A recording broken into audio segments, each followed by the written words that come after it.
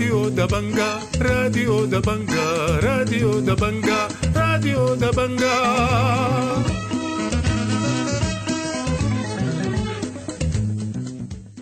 أعزائي المستمعين، السلام عليكم، وحييكم وأقدم إليكم نشرة الأخبار ليوم الثلاثاء الموافق 28 نوفمبر 2023. برنامجنا يشتمل على نشرة الأخبار مع برامج أخرى متنوعة، لكن في البداية وكالمعتاد نبدأ فقرات برنامجنا بنشرة الأخبار، والبداية بالعناوين.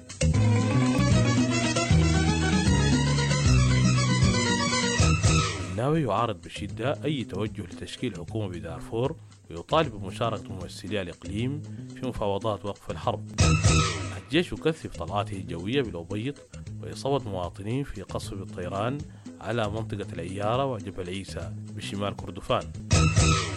إغلاق سوق باب نوسة ونزوح متواصل للمواطنين عقب قارة جوية بالطيران على المدينة خلف 5 جرحى وسط مخاوف متزايدة من دخول لقوات الدعم السريع. الشيخ الأمين يقول لن نقادر المسيد ونسعى لتوسعته، ونناشد أطراف القتال بالسماح لنا بتوصيل المساعدات للمحتاجين بولاية الخرطوم. رئيس الغرف التجارية بوادي حلفة يناشد السلطات المصرية بتسهيل إجراءات منح التأشيرة للسائقين السودانيين، ومناشدة للمنظمات بتوفير أغطية للنازحين في مراكز الإيواء بالمحلية. تفاصيل النشرة من راديو دبنقا، في تقديمها محمد سليمان.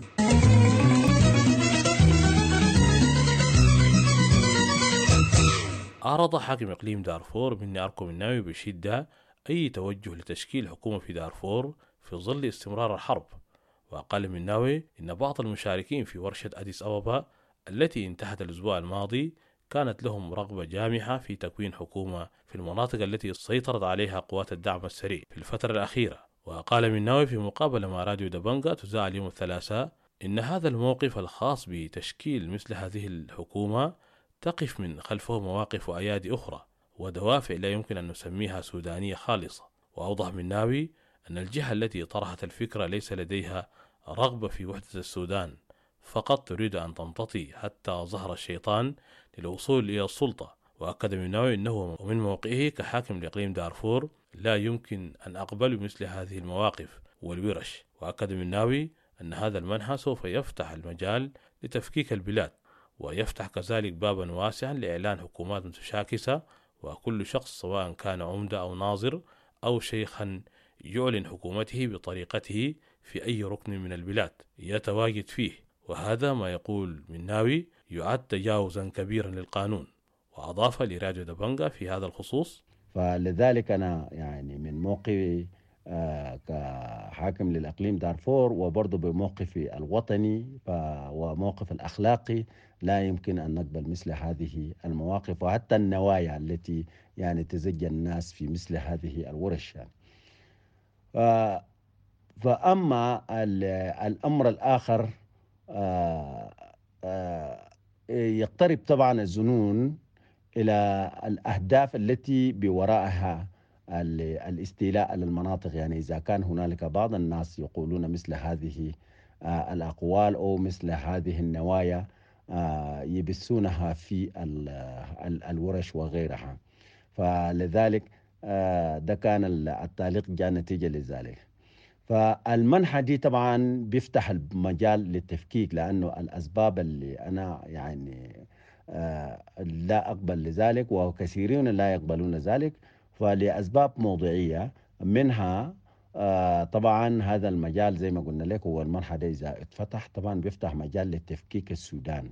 من جهة ثانية قال مني أركب الناوي أن التجاوزات التي تجري الآن بدارفور لا تجعل الناس يطمئنون لبعضهم البعض. وطلب مناوي في مقابلة مع راديو دبنقا تذاع اليوم الثلاثاء طالب كل الأطراف الجنوح إلى التفاوض، لأن هذه الحرب لا يمكن أن تنتهي بانتصار طرف على الآخر. وأكد أن مسؤولية الحرب أمر بين طرفي القتال الجيش والدعم السريع، لكن للأسف بعد نقل الحرب إلى دارفور كما يقول مناوي يجب أن يكون هناك طريق ثالث في التفاوض. وتابع قائلا: طالما الحرب في جغرافيا دارفور يجب أن يكون أهل دارفور جزءا من التفاوض والحوار ووقف إطلاق النار، وجزءا من صياغة مستقبل البلاد التي تعنينا جميعا وليس الطرفين المتحاربين فقط. وأضاف: هذا أمر مهم، لا بد من فتح التفاوض والحوار لكل الناس وليس للجيش والدعم السريع فقط. وأضاف مني أركم الناوي لراديو دبنقا في هذا الخصوص. وكذلك برضو نطلب الجنوح إلى الأطراف إلى تفاوض، يعني الأطراف المتحاربة يجب أن تتحاور، لأنه أنا متأكد ما في حرب في الدنيا دي انتهت وخاصة مثل هذه الحرب لا يمكن أن تنتهي بفوز الفلان على الآخر، وبالتالي الحوار أهم شيء والتفاوض أهم شيء. وكذلك الحركات المسلحة كانوا جزء من الدارفور ولم تكن جزء من الحرب، ولكن الآن طالما بقت الحرب موجودة في جغرافيا بتاعتهم يجب أن يكونوا برضو جزء من الحوار وجزء من وقف إطلاق النار وجزء من صياغة البلاد وجزء من جغرافيا اللي يعني احنا كلنا بعانينا، يعني ما بيعاني الناس المتحاربين فقط يعني. فده شيء مهم جدا، ولا بد أن يعني الحوار والتفاوض ده ينفتح لكل الناس مش بين الدعم السريع والجيش. أصيب 5 مواطنين بينهم امرأة وطفل في قصف جوي بالطيران التابع للجيش على مدينة بابانوسا بولاية غرب كردفان صباح يوم الاثنين. وأفاد مصدر راديو دبنقا في بابانوسا إن طائرتان من طراز أنتينوف قصفتا مواقع شرق الجامعة وحي أبو إسماعيل شرق المدينة بعدد 3 قنابل في حوالي الساعة 6:30 صباح يوم الاثنين، مما أدى إلى إصابة 5 أشخاص بينهم امرأة وطفل بإصابات متفاوتة، وتم نقلهم إلى مستوصف معاوية لتلقي العلاج وحالتهم الآن مستقرة. وأوضح أن القصف أدى كذلك إلى تدمير بعض المنازل وترويع سكان المدينة، والمصابون هم زايد أحمد حميتي، وليد عثمان ساعة، إحلام عبد الرحمن، فلان إبراهيم البشر طفل عمره 6 سنة، وآخر لم يتم التعرف على اسمه. وأضاف لراديو دبنقا من بابانوسا في هذا الخصوص: في حوالي الساعة 6 صباحا شاهدنا الطائرتين يعني عملا دائرة في سماء بابانوسا. أطلقت هذه الطائرات 3 قذائف، واحدة وقعت في حي أبو إسماعيل شرق المدينة، وقذيفتين وقعا على بعد 10 كيلو من مدينة بابانوسا. أحدثت أضرار كبيرة جدا في بعض المباني وأصابت حوالي 5 أشخاص. وفي ذات السياق تصاعدت عملية نزوح المواطنين إلى خارج مدينة بابانوسا يوم الاثنين مع إغلاق تام للسوق. وأفاد مصدر راديو دبنقا إن الحياة في المدينة شبه معدومة، وأوضح أن هناك مخاوف كبيرة وسط المواطنين من وقوع مواجهات بين الدعم السريع والجيش، إضافة إلى مخاوفهم من الإصابات التي تخصصت في عمليات النهب. وأشار إلى إغلاق المحلات التجارية أبوابها وانعدام السلع الأساسية مع أزمة حادة في مياه الشرب والوقود، الأمر الذي أثر بشكل كبير على حركة المواطنين. وأضاف قائلا: إذا ما سارت الأوضاع على هذا المنوال فلن يستطيع أحد البقاء في المدينة خلال الأيام المقبلة. وأضاف لراديو دبنقا من بابانوسا: طبعا في مخاوف كبيرة جدا من العصابات والمجموعات اللي أساسا تخصصت في عمليات النهب والسرقة، وهو ده مصدر الخوف والقلق الأكبر للمواطنين. ولذلك أفرغوا السوق تماما من أي بضاعة، ما في أي حاجة في السوق. اعتدى متفلتون على محطة ضخ لشركة بترو أنرجي بمنطقة أم عدارة التابعة لمحلية كيلق بولاية غرب كردفان ونحب ما بداخلها بعد انسحاب الأجهزة الأمنية منها يوم الجمعة. وأفاد مصدر في المنطقة راديو دبنقا يوم الاثنين إن متفلتين تمكنوا من نحب بعض المعدات والأجهزة داخل المحطة بعد انسحاب الأجهزة الأمنية التي كانت تحرس المحطة، فيما لم تتأثر عملية الضخ بالمحطة بعد التخريب. وأوضح أن المحطة تمثل نقطة التقاء لعدد من أنابيب البترول القادمة من الآبار المختلفة في المنطقة. من جهتها أعلن تجمع العاملين بقطاع النفط عن حرق وتخريب محطة الضغط التابعة لشركة بترو أنرجي بمنطقة أم عدارة يوم الاثنين.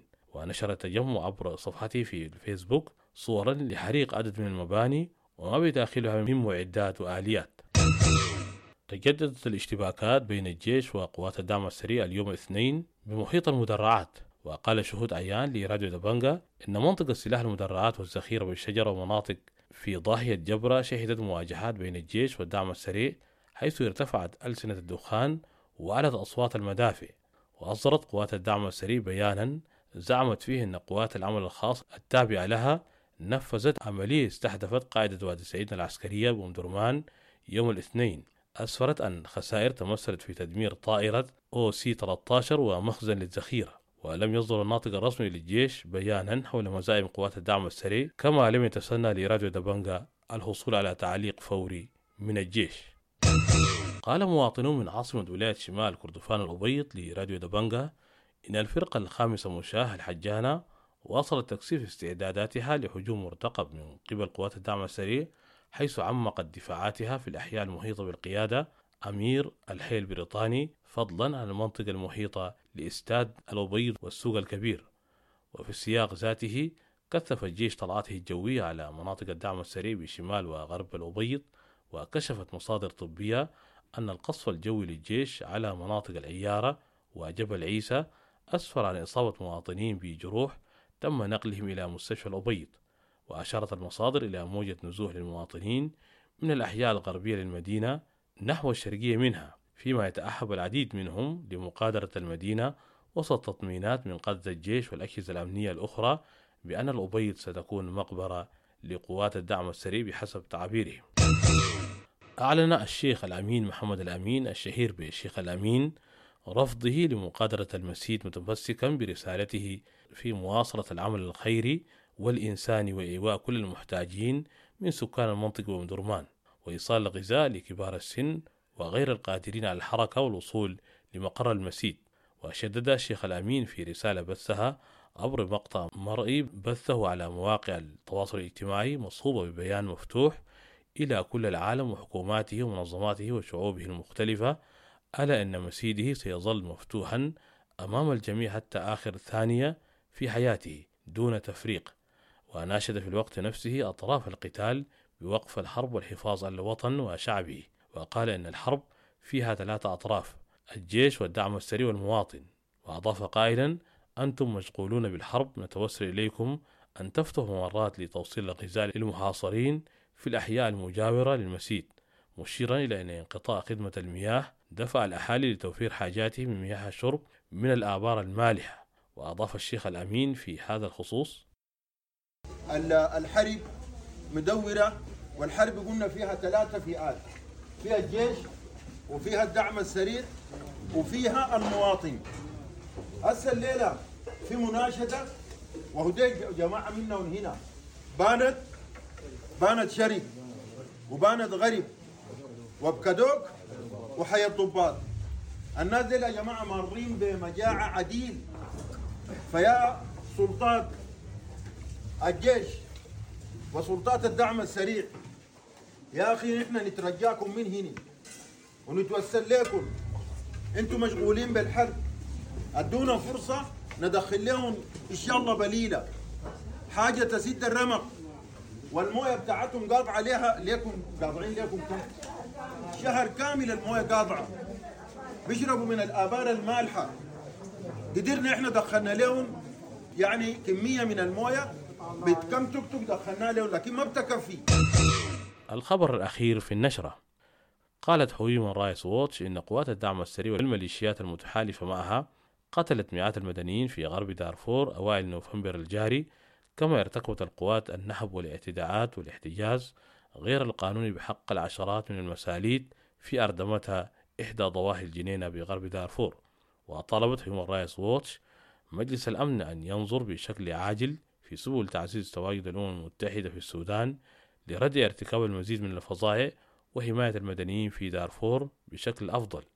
كما طالبت في تقرير لها صدر يوم الاثنين مجلس الأمن دعم رصد الانتهاكات الحقوقية هناك وتوسيع الحظر القائم على الأسلحة ليشمل السودان بأكمله وجميع أطراف النزاع المسلح الحالي. أعزائي المستمعين، في الختام تقبلوا تحياتي ودمتم بخير.